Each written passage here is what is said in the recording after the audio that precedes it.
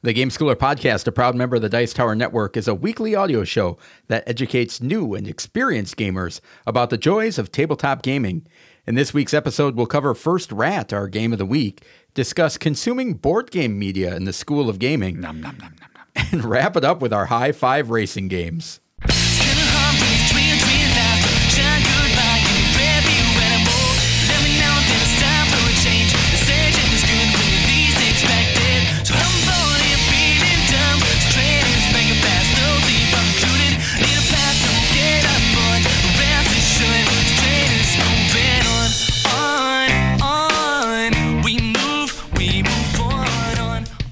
Welcome to the Game Schooler Podcast. I'm your host, Doug Kotecki, along with my co-host, the esteemed Dr. Michael McCabe. How's it going, Michael? What's going on, Douglas? Nice to be here. Oh, yeah. We've got some stuff to talk about, huh? We sure do. Any follow-up from last week? No, just I'd love to get a few more listeners added to our Discord. We have some very active listeners, namely you and Stefan, but it'd be nice to get a couple more over there. So if you are a podcast listener who knows what Discord is, just head on over to the Game Schooler Podcast and we'll get you right in there. And if you don't know what Discord is, it's pretty awesome little channel. If you take the good things from Reddit, the good things from Twitter, and the few good things from Facebook, and you mash them up together. And a forum type thing. So I don't know. I was thinking maybe we should put something on the website about how to sign up for that or some steps. But so that our parents can all sign up for it? Yeah, exactly. Okay. That's exactly who I want in there. And then you can program the VCR. Yeah. All things. Well, that's interesting that you mentioned that because I wanted to address, we got an email from a listener about a game recommendation, and there's a couple of things in here that I wanted to talk about, and I think Discord is a great place for something like this. But Matt emailed us, and he said, I found your podcast about 5 days ago and have listened to 10 episodes. Thank you, Matt. Lots of good stuff. I agree. I am 2 months into board games, and after we were introduced to Azul, and was never aware of all the games that are out there outside of the traditional ones like Monopoly, Life, etc. There are so many. You review a lot of games that I have interest in. In your opinion, what would be a better game to start with? Trails or Parks or Trekking? So this is hopefully what we're trying to do is bridge that gap, right? We want to be that welcoming place for new people. And the idea that Matt has been into gaming for 2 months, found our podcast, and said, hey, that's awesome. So through the course of our podcast, we're always trying to kind of explain jargon and make sure that people are up to speed and not just blowing by things and talking about the new hotness. Now, as far as a game recommendation goes, there's a lot of variables that go into that, right? So I replied back to Matt and I asked him some questions like who's playing with you, the age, the experience of the gamers. Are you looking for theme? Are there things that are interesting to you but not to others? He emailed back. He said, some of the other games I'm considering based on your podcast and then watching videos are Cascadia, Reef, Azul, Summer Pavilion, Splendor or Century, Meadow, and probably 20 more that I cannot think of at the moment. Maybe Everdell. I'm just looking for recommendations on where to start. It's overwhelming the number of games that are available. Sure is. And it is complicated. So I asked him, I think that one of the best things that you can do as a new gamer is if there is a game that catches your fancy and you think, or in this case, played Azul and really liked it, kind of stepping back and thinking about what aspects of that game that you actually liked. You know, was it the complexity? Was it a good spot? You liked the theme? Is there a certain action or thing that you're doing throughout the game that you enjoyed? You know, so kind of taking a step back, thinking about what you actually liked about the game. He said that the weight was right for the group that he's in. And his wife and him like to hike, which prompted the original question and why he thinks the nature theme is one that his group would gravitate towards. So like with those in mind, I think, for example, out of some of the games that he mentioned, I think Trails is probably going to be the easiest transition from Azul for new gamers, right? Yeah, and it has so. that hiking theme. If you want the idea of learning about parks and the national parks, trekking through the national parks and parks in general would be great options. But a lot of the ones that he named that he's interested are all right in that same kind of weight and level. Like Reef has very similar components to Azul. Splendor and Century are very simple rules that are easy to grasp and concept. And I think, I don't know, what are your thoughts on some of this stuff? Yeah, I think Trails is a great place to start. I'm just looking up the weight and doing some real-time research here. The weight, meaning the complexity of Azul is a 1.76 and the complexity of Trails is a 1.83. So you're splitting hairs there. The time length, about 20 to 40 minutes for each game. 2 to 4 players, 10 plus, 8 plus. So all those variables are very similar. Here's what I like about Trails. It's a simple game with very clear objectives. And when I'm done talking here, I'll look up exactly what episode we talked about it as a game of the week. But once you play Trails 2 or 3 times, and I don't want to say master it, but once you've played it 2 or 3 times, you'll master the iconography that you can then use to play Parks.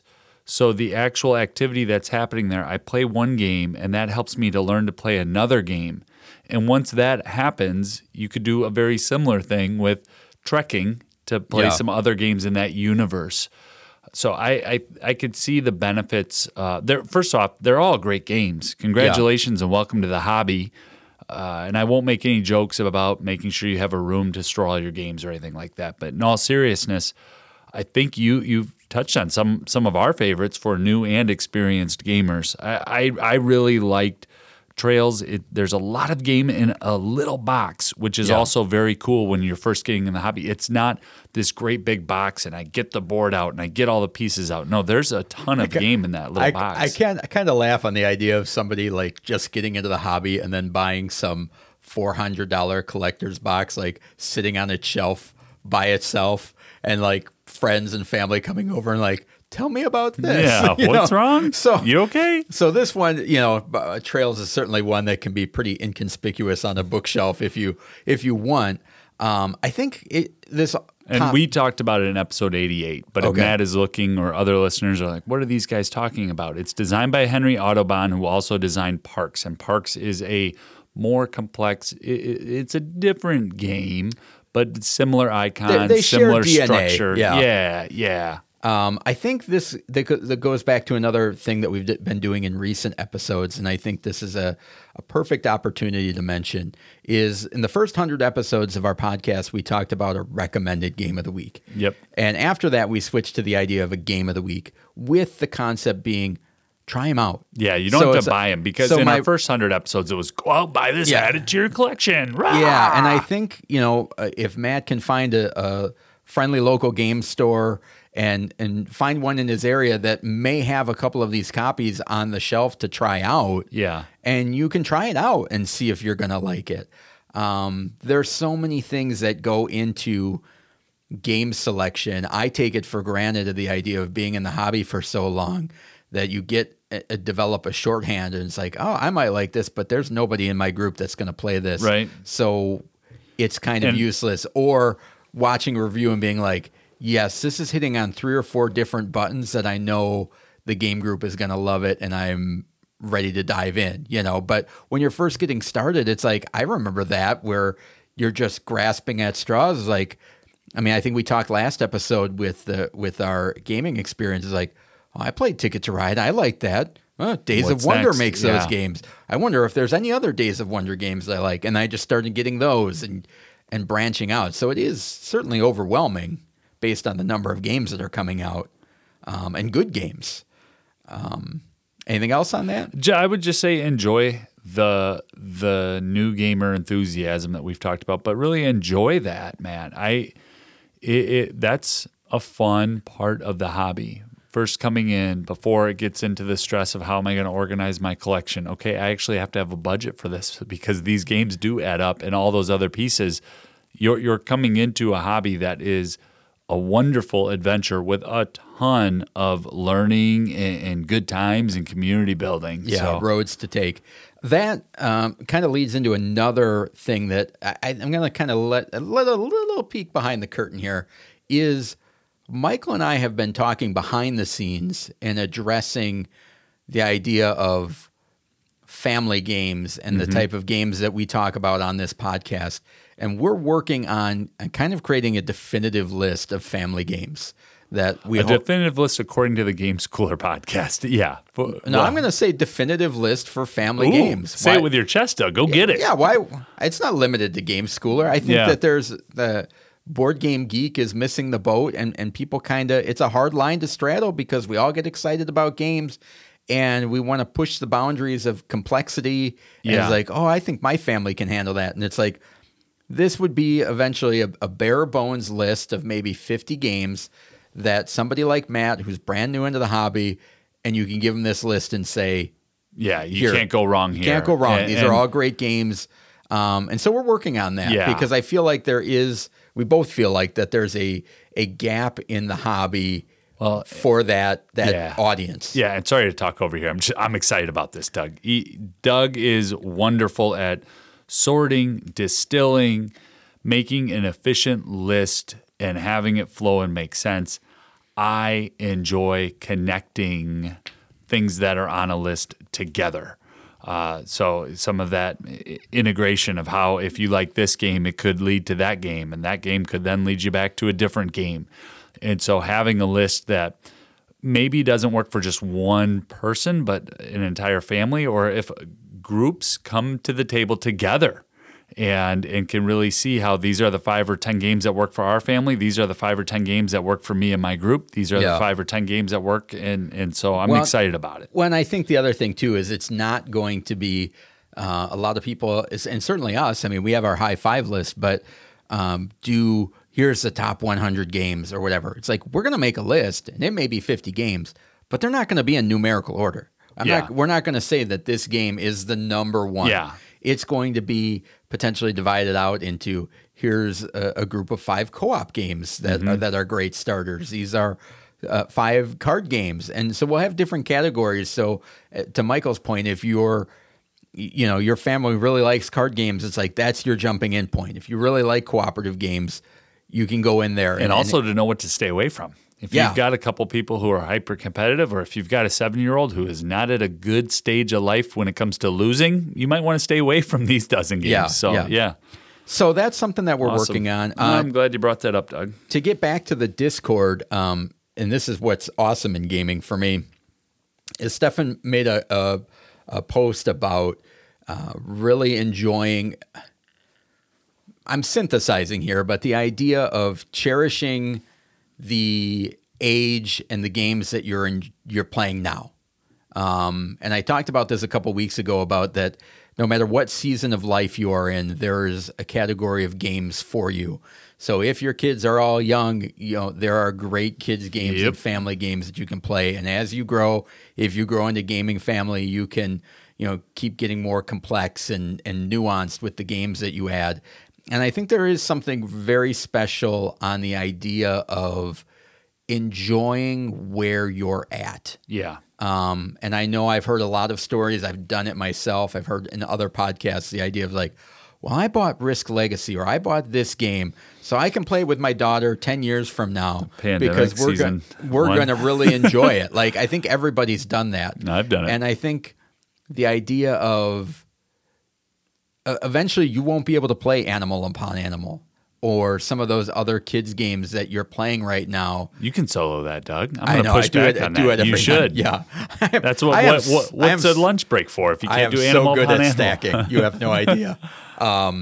But just appreciate where you're at instead of always looking forward what's next and kind of be in the moment and not playing games with your kids and being like, oh, I really wish we could have elevated this to Stone Age, and just kind of and see it through their eyes as opposed to an adult gamer who's like, well, this is not the exact game I want to be playing, right? And I kind of have a story to dovetail off of that. I mean, there's a game in my house that I've wanted to get the whole family together to play. It was our game of the week in episode 91, Celestia.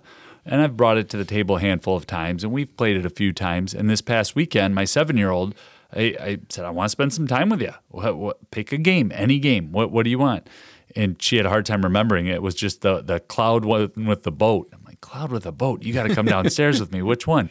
And we played Celestia. And Celestia is a cool little game of where you are rolling dice and pushing your luck and jumping out of a balloon. And with two players, it plays very differently. I hadn't played it at two players a whole lot and just had that experience that I didn't know was going to happen on a Sunday afternoon. She got to call the shot. So, a handful of months ago, it must have been 4 or 5 months ago now, I was trying to push that game to the table so the family could play it, and the podcast is coming up. Help me get ready. And then it just happened. So some of those serendipitous moments that just happen when you allow them to happen, I'm enjoying that part of the hobby as well. The idea of forcing your kids into the next level of gaming so it's more enjoyable for you. Yeah. And avoiding that, where it's like, it would be more fun for me if we could play Stone Age together. So I'm going to throw you in here to the deep end, and hopefully we'll find our way. Enjoy where you're at. Yeah. Right? It's good. What else you got, Michael? Anything else? We still have the Noble Night 10% off coupon through the month of May. If you're checking out at noblenight.com, use Schooler23 at checkout, and you'll get 10% off. And the only other note, you hit on it. I just wanted to highlight that gaming is fun. Gaming is not work. And sometimes. Unless you're playing a 4-hour Euro. Well, I call that fun. So I'm really glad that you took the opening into that area, because those are my thoughts. So all right. Well, just a reminder, if you enjoy what we're doing, continue to spread the word about the podcast. We really appreciate it. And do as Matt did. Contact us with questions or comments. Email at gameschooler.com. Again, that's email at gameschooler.com. Better yet, sign up for Discord and start that conversation. If there's something that you played, you want to know what's next, you got a question about our high five, or you want to make your own high five, go on there, and we've got a section for that. You go and fill your own high five in there. Yeah, and some of our channels include children's games, family games, gamer games, what's awesome about gaming, School of Gaming, and High Five. So all of those are ongoing conversations in different channels, and so love to hear from you. Yeah, jump in there and let's get that community rocking. But we got a game to talk about, so let's go to the game of the week.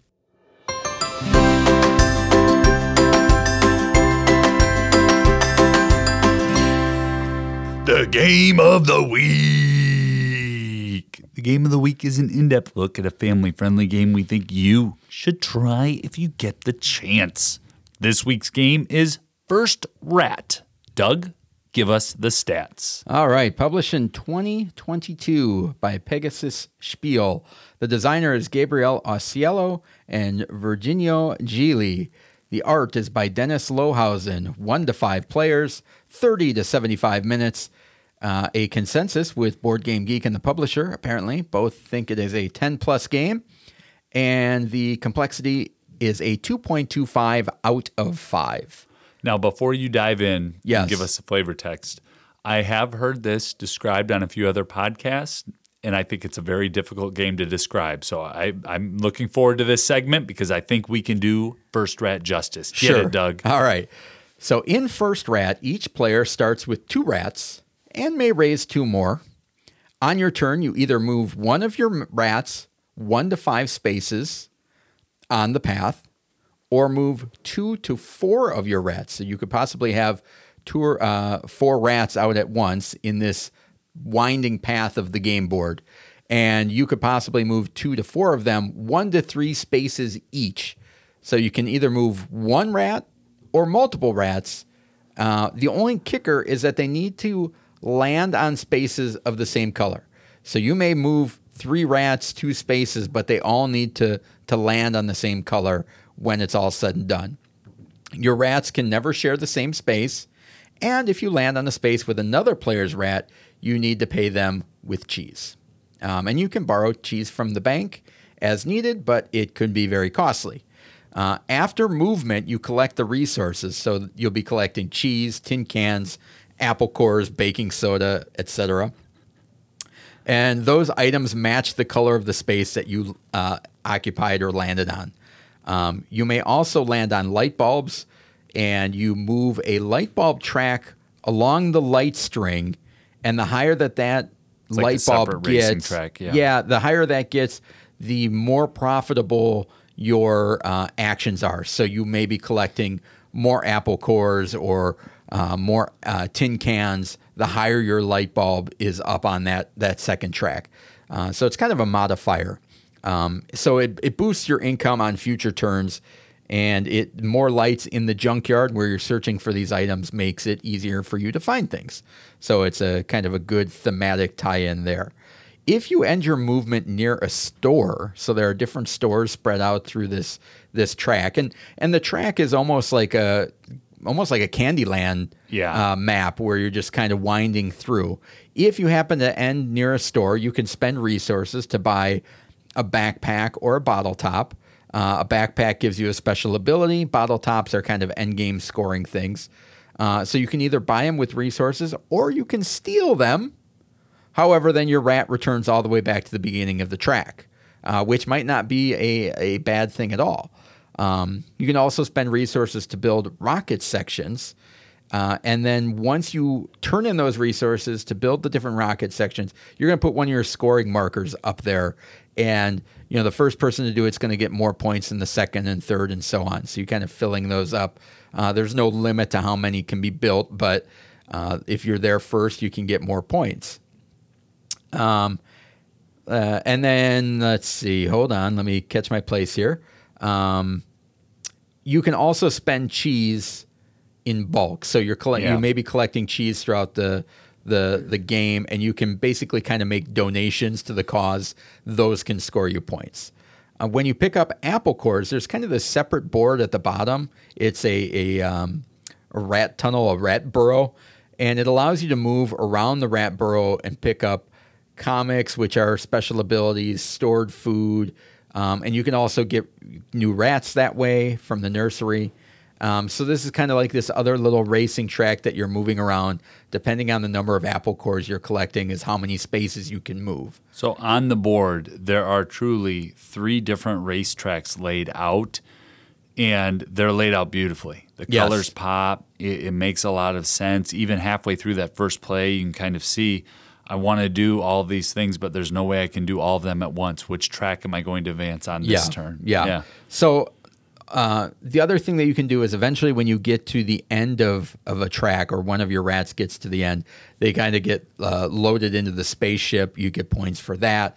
And if that happens, you automatically get a new rat. Yep. So you can either get your rats out faster by going around the rat burrow, or if one of your rats gets all the way to the top, you can bring a new one in automatically. The game ends when either a player places their 4th rat on a spaceship or they place their 8th scoring marker on the board. So those scoring markers you're going to place down if you contribute to the rocket ship parts, if you donate cheese, if you get your rat to the top rocket ship space, and there might be a couple of other ones I can't think about, but you're going to be placing those on the board. I think for laps around the rat burrow, you can get a scoring space there. So there's a lot of different ways. Furthest up in the light bulb track, and as you mentioned, when you unlock rats, there's all sorts of different ways. So, and then once the game ends, the player with the most points wins. Yeah. What's cool about this one is I put down here that it plays simpler than the board suggests. So when you look at the board, it looks kind of busy. There's a lot of kind of components around, and it makes you think that this is going to be kind of more complex than it really is. Yeah. When once you start getting into it, it's probably no more complex than Ticket to Ride. And I thought that this was going to be a game that would have a lot of like downtime processing time. Oh, no. But it really doesn't. No, the turns are so fast. Because you're thinking, oh, well, how am I going to get both of my rats to land on the same color? It's not that complicated or hard. Well, and the math is right on the board. They're laid out so that you move the rats in tandem, or you move one rat further ahead to get that bonus. So that's your decision point right there. Yeah, and or move one rat to then set up your next turn. For the next turn. Where you can move multiple at the same time to land and get a whole bunch of resources. So what'd you like about the game? I want to jump in though real quick on the initial impression, because Doug will chide me, politely make fun of me. I will get excited about a game and very much want to hear it. I'll hear in the next segment, we're going to talk about some media. I'll hear some media and get excited about a game. I heard this game described on 2, maybe 3 different podcasts within a very short period of time. I was like, that game sounds ridiculous. I have no interest in playing it. And then I walked into a game night, and you had it ready to go, and I had so much fun playing First Rat. It plays differently than I imagined from the description. Yeah. So I just want to one of the designers, Virginio Gigli, has designed Coimbra, a game which I really like, and Alma Mater, a game which I own but haven't played yet, but has done some games with great dice manipulation.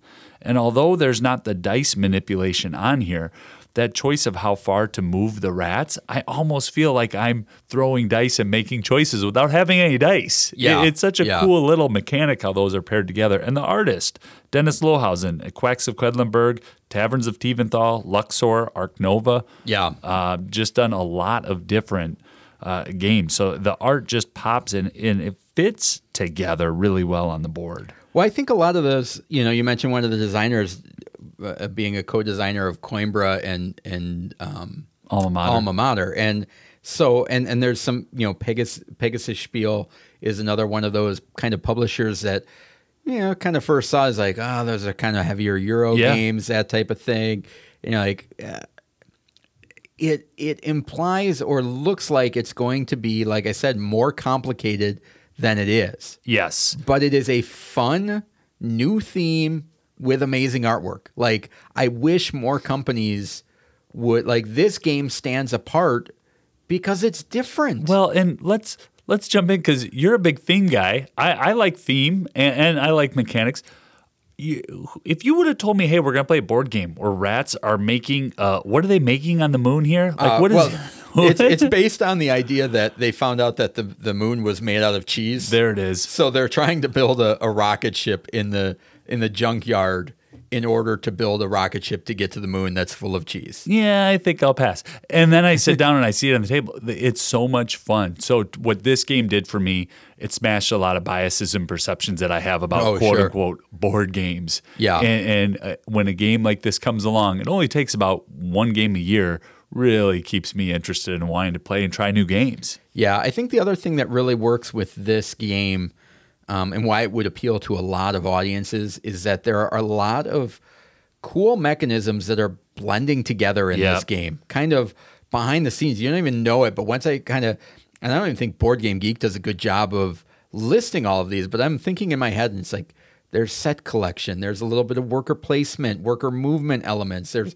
order fulfillment when you're doing those rocket ship. There's the different racing, the victory tracks that you're moving up. How fast can I get this? There's special abilities and powers and possibly engine building too. Engine building with how you get your light bulbs up. So there's so many interwoven things that work together seamlessly. So many times you play a game where it's like, I can tell that was bolted on, and I could tell this was bolted on. This is like, it's all working together. And all three of those racetracks have slightly different mechanics, right? That are blending in. And it is a great little game. But all out of the same core mechanism of moving your rats. Yep. It's all based on one core thing that branches off into all the other ones, which I think is what makes it accessible and approachable. Because the idea is like, all you got to do is move your rats. Yeah, and then sets everything's up happened. and plays in an hour. Yeah. I mean, yeah. What have you played at larger play counts? That was the one question I had for you coming in because I've only played at 3. Yeah.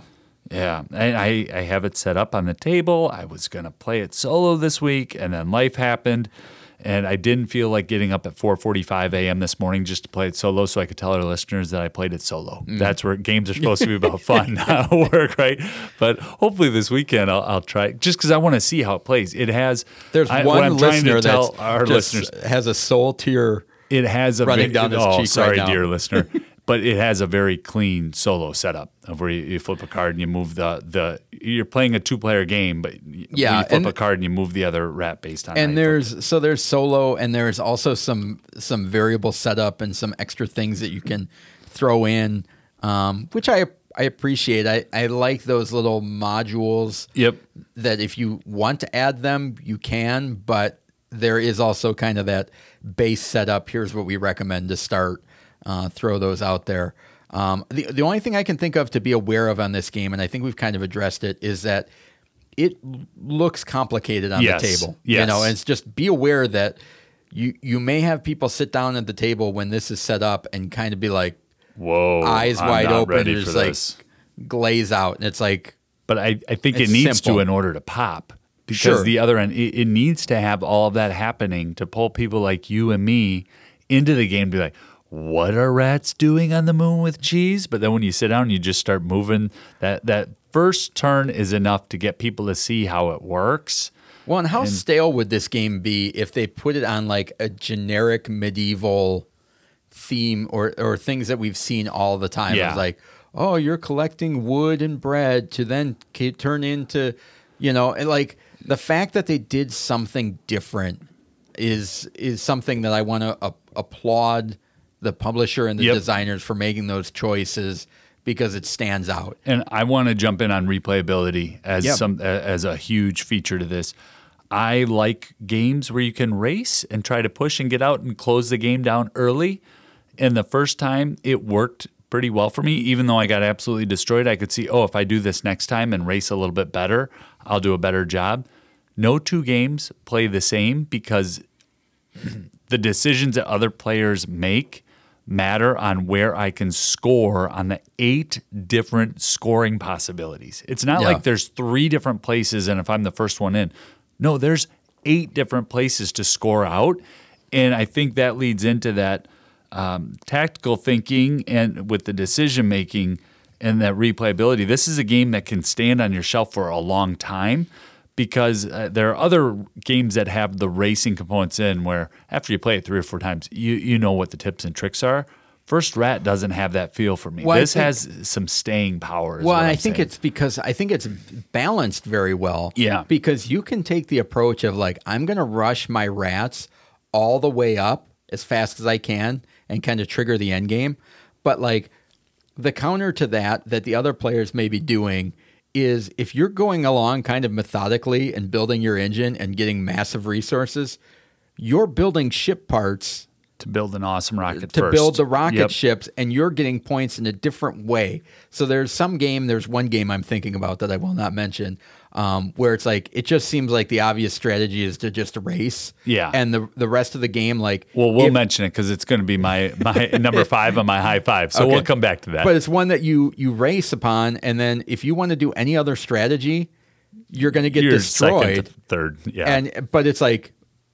taking First Rat's different though. You're taking the fun level out of depending on how. Yeah. But this allows it to be fun no matter which way you want to play it. Yeah. Have you played another game that is like this, Doug? You've played a lot of games, and I don't mean it has some similarities. Like, no, this game is like First Rat. No, the only thing I can think of, like off the top of my head, that gives me kind of a similar feel, although the theme is very different, is something like Korra, where you have 3 or 4 interconnected tracks that kind of all work together with each other. That's kind of how I think about this game, is like, I can put all my eggs in this basket. Korra, but Khora, that one. Yeah. You're talking about. Yeah. You know, so it's like, I can put all my eggs in this basket, but I'm going to be neglecting over here. But it's like, if I fill up this one, I can do a little here, a little there, and just trying to get all of those levers right is kind of how this game reminds me of that. That kind of... I'm really glad you said that, because I didn't know the answer. We didn't talk about that coming in. This game is different. Yeah. So if the only game that you're saying is similar is an Empire builder, right? Korra, where you're trying to do the same thing. It just First Rat really stands alone at a family weight game that is approachable. I think 10-year-old is about right in order to be able to play the game, but it definitely scales up to game group. This is a game you could take to your game group and people are like, oh yeah, this is great. Yeah. I mean, I think as far as skills in this game, and I agree with you 100% on the fit there. Skills, I think the logistics of planning how to get your rats to the locations you need them to, and how you're going to, get these calculators, get this baking soda, and build this component of the rocket, and kind of planning that step type of thing. And I think there's also a level of spatial perception of trying to mentally visualize where And those number combinations, like, okay, if I move this one 2, he'll be on a red space. If I move this one 1, he'll be on a red space. Ugh, I can't move that guy. I would need to move him 4 spaces to get him. I'll have to take negative cheese because I'll land on the same space where Doug is. Yeah, and so, I think that there's enough. We played another game recently that had so much variability between turns that it felt like every time it was your turn, you kind of had to reset everything in your mind, and you had no ability to kind of plan out. This is a game that feels interactive because you're watching everybody's race and what they're collecting, but there is enough time between players that by the time it's your turn, you know where you want to go. Your whole plan doesn't get blown up by one other player's action that you need to kind of step back and be like, oh, well, now what am I going to do? Right. So I think that's one of the things that keeps the downtime limited on this one. No, that's really good. Do you have any areas that our listeners should know about, cause for concern, or any nitpicks? I don't really. Okay. I mean, I think that this is a stretch, but it's just if you're playing with younger kids, Sure. because this is a game where a 7 or 8-year-old may want to jump in, just keep in mind that you'll have a much different experience. I think even with that 10, 11-year-old, that first game's definitely going to be a teaching and learning game as they figure out what pieces are. Sometimes I get very engaged in a game and I almost have to really just change my mindset. Like, no, I'm going to play this game with my kids, not against my kids. And this isn't a game I would take into game club just because it does run up towards an hour. But that's just a note for folks who do play games with their kids that you'll have a great time, but you might also have a very different experience than if you're playing with teenagers or adults who play a lot of games. So and that's not even a bad thing. It's just a note that you're going to get some questions about how things work because of the 3 different race tracks, because of how the rats are chained together, because of trading in resources, because of where they're going to land when they do score. And I think it's a good game, though, that works well for the kind of the idea of like the helper hand. Yep. It's like if I'm playing with 2 of my kids, there's not like take that or super secretive stuff that it's like you could literally help them play every turn and you're going to have a very similar experience as if everybody knew what they were doing. So the idea of like this is a very good game for hand-holding and helping younger players along. If that was my only experience, I could anticipate that I would be judging the game differently. That's all that I'm saying. So if you run out, you get first rat, and you play it and your kids are newer gamers or in that 10 to 12 range, just don't give up on the game. Yeah, you might have one game of that before it kind of clicks in for everybody. All right, anything else before we wrap it up? Okay, so that is our game of the week. Give it a try if you get the chance. That is First Rat by Pegasus Spiel. Let's move on to the School of Gaming.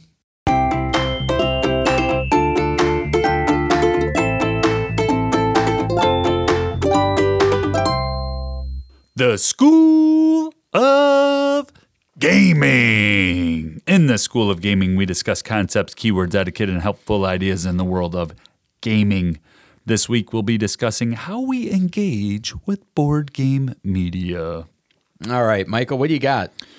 So I listen to podcasts. I have a weekly rotation that I listen to. I have a kind of a when released. They may not come out weekly, but when they're released, I listen to them. And then there's others that I will listen to as time permits. And I watch video tutorials to make sure I'm playing the game right, especially with my family if I'm getting ready to teach one, or if I'm playing solo and I think this game's either too hard or this is too easy, I'll go back and check videos. Mm-hmm. So those are just the very top line of how I engage with board game media. And I can get down into specific podcasts and call out, what each one kind of does for me as a gamer, but I wanted to send it back to you before I do too much ranting and raving. Yeah, so my big one is probably YouTube. Mm-hmm. I used to do podcasts, but not as much. I used to listen to the Dice Tower before that ended regularly. I thought that was a really great format of kind of family-friendly, approachable style. So I do watch the Dice Tower YouTube channel when I can or when there's something that intrigues me. There's a lot of content on there. Yes. That thing could run while I'm sleeping and I still wouldn't get caught up. Yeah, and it's one of those where it's like it has gotten large to the point where it's there are certain contributors and things that I like to watch, and other ones that I just don't care for. Sure. And then I'll also watch it played with Rodney Smith if there's something that I kind of want to get a little bit more a better idea of how it actually plays by getting a rules teach. The other thing I do is I follow a lot of publishers on Twitter. Okay. I think that's probably, for me, one of the best places to get news. Sure. On what, because they're promoting their stuff, type of thing. Interesting. The kind of the big elephant in the room for me has been Board Game Geek, where recently I'm kind of questioning under the idea of is this site for me anymore? Michael and I have, kind of talked off air, and I feel like when I got into the hobby, what I would say nowadays, a complexity of a 2.6, a 2.5, those were almost the complicated games at the time. Those were like your heavy Euros, for better or worse. Things like Stone Age and Castles of Burgundy. Those were like, if you're into gamings, those are the games that you like. And now Board Game Geek seems to the audience or the group that is in that ecosystem has like almost pushed those games down as if they were family games and anybody should just be able to pick them up, to where the games that are being, I feel like, that are being elevated now are games that are above a 3.0 in complexity out of 5. They're games that are running 2 to 3 hours. They have a ton of minis. And it's like those are the games that are dominating the hotness all the time. And I feel like there is a shift. I still go on Board Game Geek. I still use it certainly as a reference material, or if I'm looking at a game that I am interested in. But like the general like hotness seems to have drifted away from, I don't want to call it casual gamers, but that lightweight, medium weight game. And I'm a little bit different, I think, because when I entered the hobby this go around, that 2018-ish, I just don't see all of that. To me, there's so many of those games on Board Game Geek that I think I just have a different filter or blinder to them. Like, I know I'm never going to play those. At least that's my mindset right now. Where I go to Board Game Geek is for research. Yeah. I wouldn't say that I guess I'm engaging with it a lot more than I probably think that I am. I think logging your plays. Yeah. Well, I do a lot. So, yes. Yeah. I am on there a lot, and so it's interesting that we have those different takes. But I don't think they're different. If you don't know that those games were not always the hotness all the time like they are now, you wouldn't think anything of it. You would, like, if I had just gotten into the hobby a year ago, I would just assume that those games, like, well, I'm never going to play them, and those are always up there. Sure. It's more of the kind of the longevity and of seeing that transition of what now is making it to the number one positions as games are getting knocked down in ranks, and also looking at our podcast through the lens of Board Game Geek and just wondering, like, this just doesn't seem as welcoming as maybe it was. And maybe I'm looking back with rose-colored glasses of imagining a simpler time, but that there is a gap in that casual weight gamer and family gamer that's a huge barrier to entry. Like somebody like Matt that emailed us, like, I almost feel like it's like, hey, check out Board Game Geek. And it's like you're pushing somebody into Sherwood Forest and running away in the other direction. Like, figure it out, friend. Yeah, and I think that gap that you talk about, that's where I fill it with other regular content. Yeah. And so your filter is coming from outside the world. Yeah. So The Family Gamers is a podcast I listen to every single week. Andrew and Anitra do a phenomenal job. They cover so many games. I think they operate on a 30-hour day, Doug, because they cover and review a ton of games. And then Board Game Barrage, who won the Golden Geek last year, and I've been listening to them for about a year and a half now. they do an excellent job of looking back, and so I've learned a lot about games from that 2004, 2007 to forward range, and they have multiple hosts on the show who have very different takes of games. So those are weekly ones, and then Dice Tower Now is for the news. I think you kind of said like what you do with Twitter, with the publishers. That's where I get that from Dice Tower Now, and then Shut Up and Sit Down is obviously one of the biggest board gaming podcasts and dominates so much. I think they really push the hotness. When they talk about a game, it winds up in the top 10 of the hotness, and so. It is an interesting take because I can't imagine what it would have been like, jumping into Board Game Geek in 2010, 11, or 12, or 13, whenever you did. And I'm sure what you're talking about, it's changed. Yeah. Well, and I think, and this may be rich or ironic coming from a content creator, but loose term. The idea of my life and time commitments and things changing, and we've talked.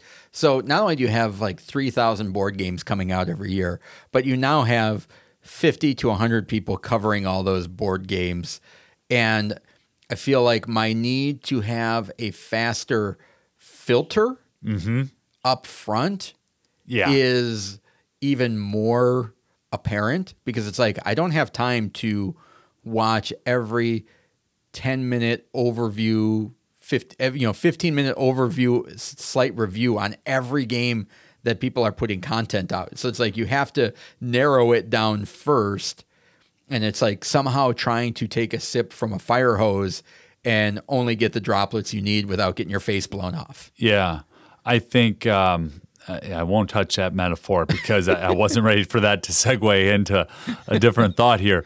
But it was about 6 months ago when we were having a discussion, and I know the game. It was Biblios. That was our game of the week, and I went out and got like 5 of them and then traded them just because I was trying to review, get ready. And I had an epiphany where I don't want to be a reviewer. I'm glad there are reviewers out there. And reviewers, most of them, it's not their full-time job. It's a labor of love. Yeah, they might get some review copies, but they got to do work. I want to be a player. Yeah. A board game player. I want to play games. So I'm grateful that the reviewers are out there. But in the world of engaging with board game media, I see myself in that next ring out as just I'm a board game player, and I want to play all of these games. And that's where those reviews tend to help, because you can pick up on themes of there are certain reviewers that I identify with of games I'll like more.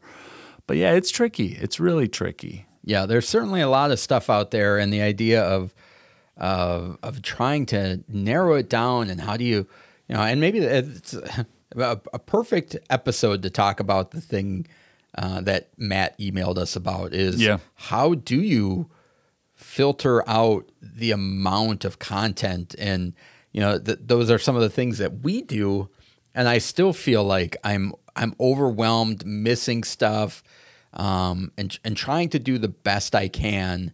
We talk about a game every week, but it's not necessarily a review. It's and maybe it was when we were recommending a game, but it's a game we've played and enjoy, and we think that people should give it a try. Yeah, it's us talking about what we liked about a game, and we're not getting on here and talking about, here are the 10 games I played last week. Here's how they all play, and here's what I thought about why they were good or bad. It's like, I don't want to waste anybody's time with a game that I didn't enjoy or didn't think was good. Like, what value does that add? We should develop a bonus segment and then charge people just to listen to hear the games. Here's a Game Schooler angry rants on a Patreon account. We'll see what happens. Let me tell you all of the things I hate about gaming. There's just 2 other podcasts I want to give a shout out to, or 3, if that's okay. I'll allow it. Thank you. But At the Table with Tom and Eric, you've got Tom Vassell and Eric Summers, previously of the Dice Tower, currently still of the Dice Tower, but they have a podcast that comes out every other week, and it's fantastic. It's an interview with somebody who's in the industry, and it's just phenomenal. And then 5 Games for Doomsday is another really good interview style, talking about 5 games that you would take if the apocalypse were coming and you could only take 5 with you. Those are, and Ben Maddox is the other one. Those are the other 2 that are in my regular rotation, but they don't come out weekly. There's a lot of ways to engage with board game media. The one thing that I will say that I've been shocked about, when we have reached out and sent people an email, even just an email of gratitude or a question, people respond.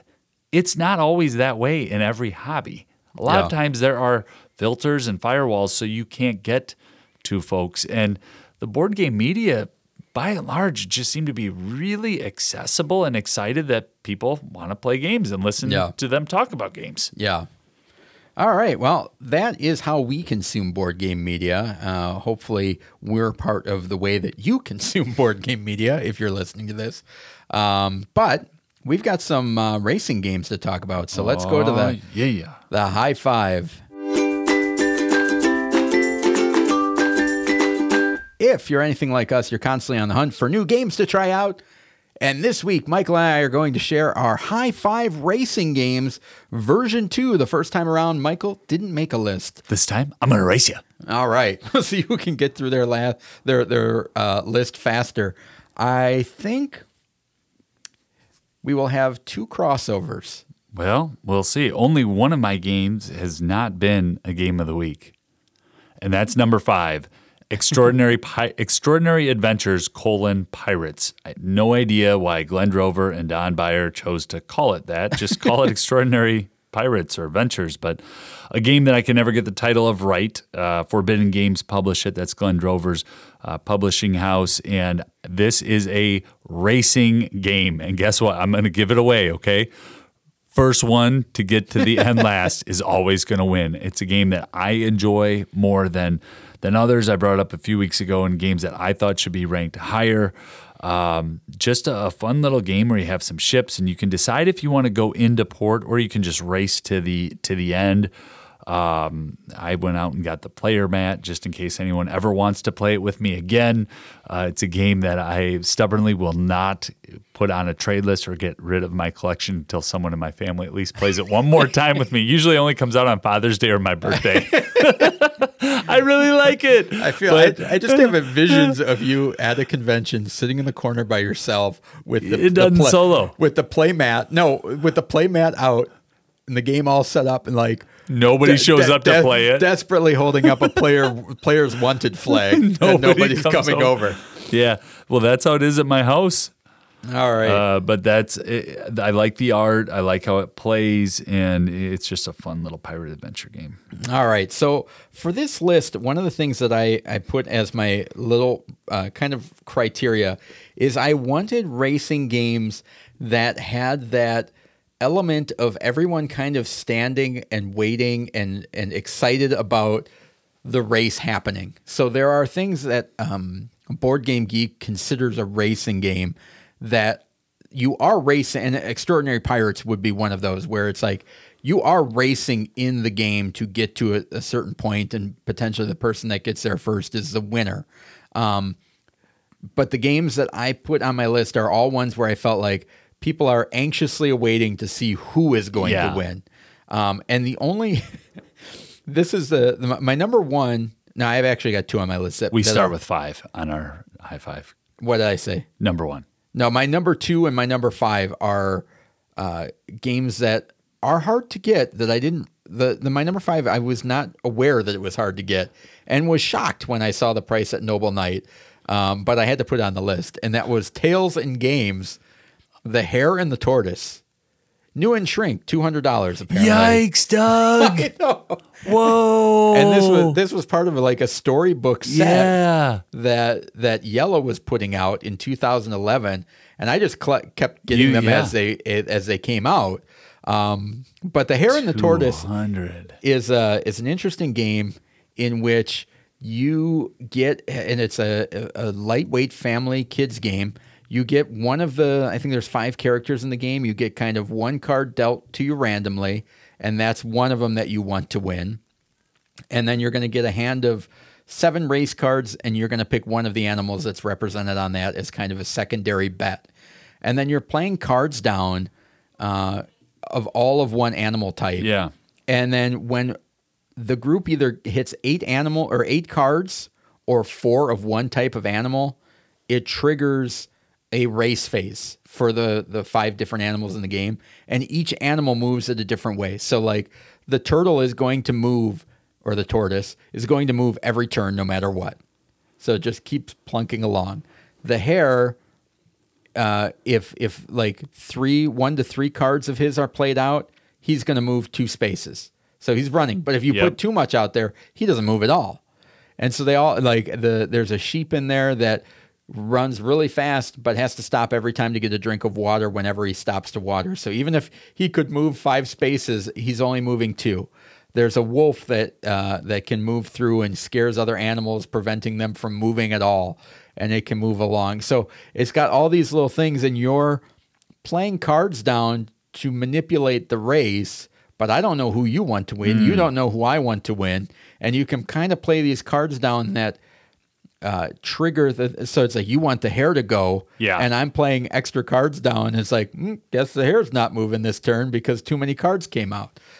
So it's just really fun. And like I played this with my oldest daughter, Emily, when she was probably 7 to 8, and she got into it like big time. Like, I can't believe the tortoise is not winning. Like, so it had those moments of like everybody that gets getting down to the end. People are like, come on, come on, come on. So that is my number 5, Tales and Games, The Hare and the Tortoise. Awesome. So, dearest listener, if you're keeping score at home, you can buy that game, or you can get all 5 games on my list and still have about $25 left in your wallet. Number 4 for me was our game of the week in episode 80. It is currently the 17th family game of all time, ranked 130 overall, designed by me, Dr. Vina Knizia. That's The Quest for El Dorado, 2017 release. There's actually a beautiful new version. It's just new art. New artwork. Yeah, but I had to put one quest game down. I was searching for one racing game where you're not on a track or out on the high seas. And The Quest for El Dorado, you get little rewards if you're the first one across part of the barriers. We talked about this game at length back in episode 80. Like I said, it was also a Spiel des Jahres winner, I do believe. Or was it just nominated? No, it was a Spiel des Jahres winner in 2017. It is a fantastic game, whether you like Reiner or you don't. Yeah, that was on my honorable mentions, and that was one no crossover there, huh? Yeah, no, that was just one of those that missed out because it didn't kind of meet that racing requirement. You're calling it a fake racing game. No, it's definitely a racing game. Michael, it's on my honorable mention. I don't know what else I can do for you. Beautiful. Just talk me out. Don't let me buy the new one just because it has different art. That's what you can do. Don't do that. Thank you. Buy a copy of Tales and Games first. The Hare and the Tortoise. Save up for that. No, I'm good. Start a small investment fund for The Hare and the Tortoise. My number 4 is Camel Up, published in 2014 by Eggert Spiel, and the designer is Stefan Bogen. This is a racing game where there's different legs of the race, and you're kind of bidding on camels during each leg. And it has this pyramid that kind of shuffles dice, and the one that comes out and the number is how far that camel is moving. So each leg you're placing new bets, like I think this one's going to be ahead, this one's not, this type of thing. And so it's a little bit different in the idea that you don't have like I'm rooting for this one right in the beginning, and I want that one to win the whole time. This one, it fluctuates, and you're kind of resetting every round. And once somebody claims the high bid on a certain camel, that high bid is no longer available anymore. So it's a fun game. I was going to look here. I don't have it of how many players it has. Camel Up. Yeah, but I think there is a second edition out. That I think just kind of tweaks some artwork, but it plays up to 8 players. So, and there's toy factor in that one, right? I mean, that thing pops on the table. Yeah, I think the pyramid in the one that I have is cardboard and kind of held together with rubber bands, and the new one is a big nice chunky plastic contraption. So that is my number 4, Camel Up. Cool. Number 3 for me was our game of the week back in episode 103, and that is Heat, Pedal to the Metal. You are racing around a racetrack as you play cards out of your hand. It's just a wonderful hand management game with some awesome catch-up mechanisms. I think that's a good way of just summarizing what makes that game different and fun. Plays really good solo as well. Plays up to 6 players, 30 to 60 minutes. I have a feeling Doug's going to have it somewhere on his list, so I won't take all of the good things about the game, but that is number 3 for me. Heat, Pedal to the Metal. Days of Wonder, Asker Harding Granrud, Daniel Skold Peterson, and then art again, Vincent Dutrait. Yes. I may talk about that in a little bit. My number 3 is one I think it'll be a crossover, but who knows? And that is Downforce, published in 2017 by Restoration Games. Designers Rob Davio, Justin D. Jacobson, and the original design was by Wolfgang Kramer. Downforce is a game in which you kind of bid for ownership of the cars that are in the race, and if those cars finish towards the top of the list, you can get points that way, but you also get points on betting on which car you think will win. Yep. And you do that 3 times throughout the race, so it's possible to win the game without having the winning car or owning the winning car, which I think is really cool. A lot of times it's, well, you own the red car and the red car wins, so you win the game. This one has it split into 2 different sections. And the other thing that's really cool about this game is you are, on your turn, you're playing a card from your hand, and that card has movement for almost all of the cars in the game. Yeah. So you are going to be moving cars that you don't own and trying to manipulate those cars in a way that maybe sometimes the ones that you don't want get log jammed behind other ones, and you can, move the one that you do want to win, even if it's a car you don't own, but you are, you're heavily invested in betting on it. Is a great mechanism that works so well. It plays fast. It plays this is one of those that every time I've played it is exciting. Yep, and it's a great game to show people who haven't played it before because of a lot of those factors. It's my number 2, so I'm just going to go in and do the bookend here. It's incredible toy factor. Doug, did you ever have Micro Machines as a child, or am I dating myself? No, I love those. The Micro Machines guy? Man? Yeah. Mr. Testaverde from Saved by the Bell. I loved Micro Machines, and the first time I saw this game on a table, I thought, I'm playing a board game with Micro Machines, and there's betting and gambling. I'm in.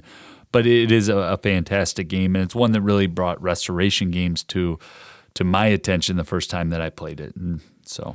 Yeah, and that we talked about that in episode 34. 34, yep. And it was actually, I'm just looking at my list the first time around. That was my number 1 last time. Oh, cool. So I did not look at I had that as a note. Let me read my note from the beginning of the segment. I did not go back to the list the first time we did this for research. All right, I only have 2 on my list that were on there last time, and that is The Hare and the Tortoise and Downforce. Quest for El Dorado was my number 2 last time. Interesting how much it slid. Yeah, It's a disaster of a game now. Okay, keep going. What do you have at 2, Doug? My number 2 is a horse racing game, and there is a newer version of this out, but I still am in love with the old version, and that is Long Shot. The original was published in 2009 by Z-Man Games, and the designer is Chris Handy. So there is Long Shot, the dice game, which, did we talk that? Was that the game of the week? Yes, it was, back in episode 119, which is shortly in the future. Yeah, it's coming down the road. Yeah, don't hold us to that. No, well, we have it on our list as 119, so I think we can hold us to that. It's coming up. It's scheduled. But Long Shot, the original game, the reason I like this one still is it just reminds me of there's paper money, and the horses are going around the track, and you're playing cards from your hand, and you roll dice, and you're rolling a horse die and a movement die. You roll it, and then the horse that was rolled moves the number of spaces at the movement die. However, the other horse cards also may have that dice on them, which allows them to move a little bit too. So even though maybe the number 8 horse is moving 3 spaces, the number 2 horse has the 8 horse on it, so it moves 1 space. So a lot of horses are moving every turn. But I like this because it has that, a lot of people complain about paper money, but this like really feels like being at a horse track with the paper money. And I think maybe some people probably get this from like Ready, Set, Bet is a new game that came out that you haven't played yet. I haven't played. Have you? No, I haven't it's either. been on my want and trade list. And So it's like I feel like it has that.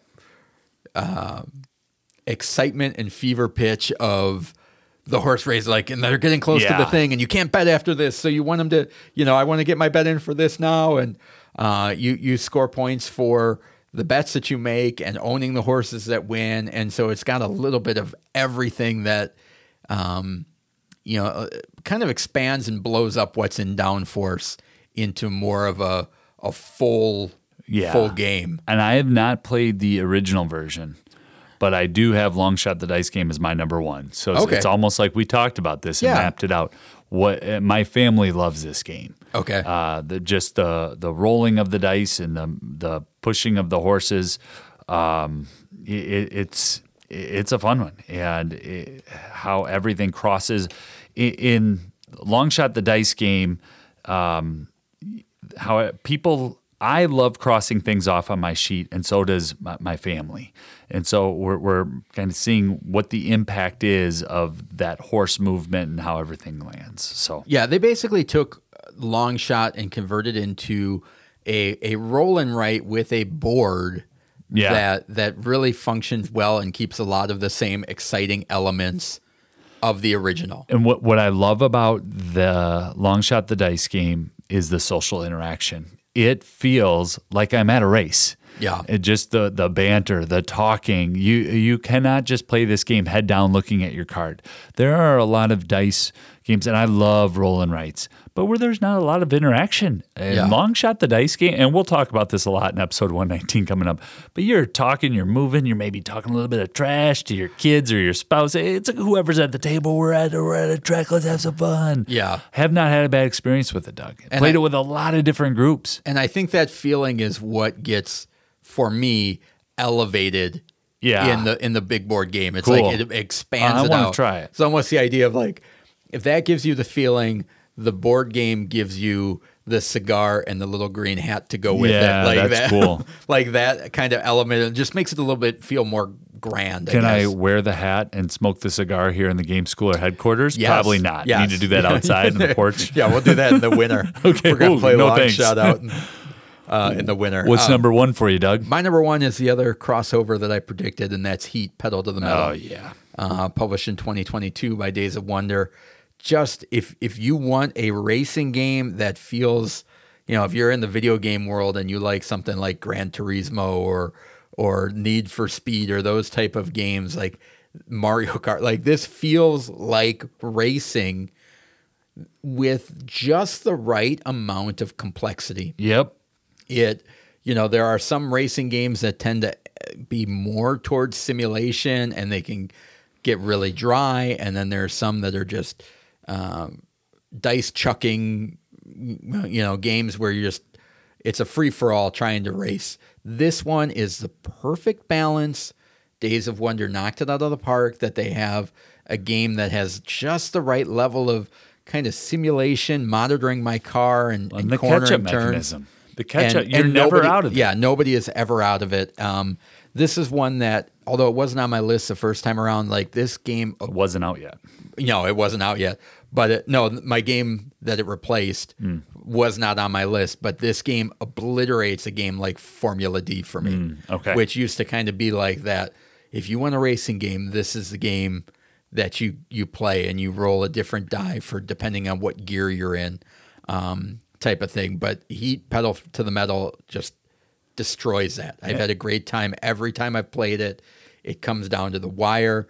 People are antsy, excited. Yeah. And just awesome. And I had it on my list last week as one of my top 5 gaming experiences because of that last card. There is that sense of victory. I'm not out of it until it's over. And also defeat. You know, when somebody slides by you at the end, it's like, oh, man, I thought I had it. Yeah.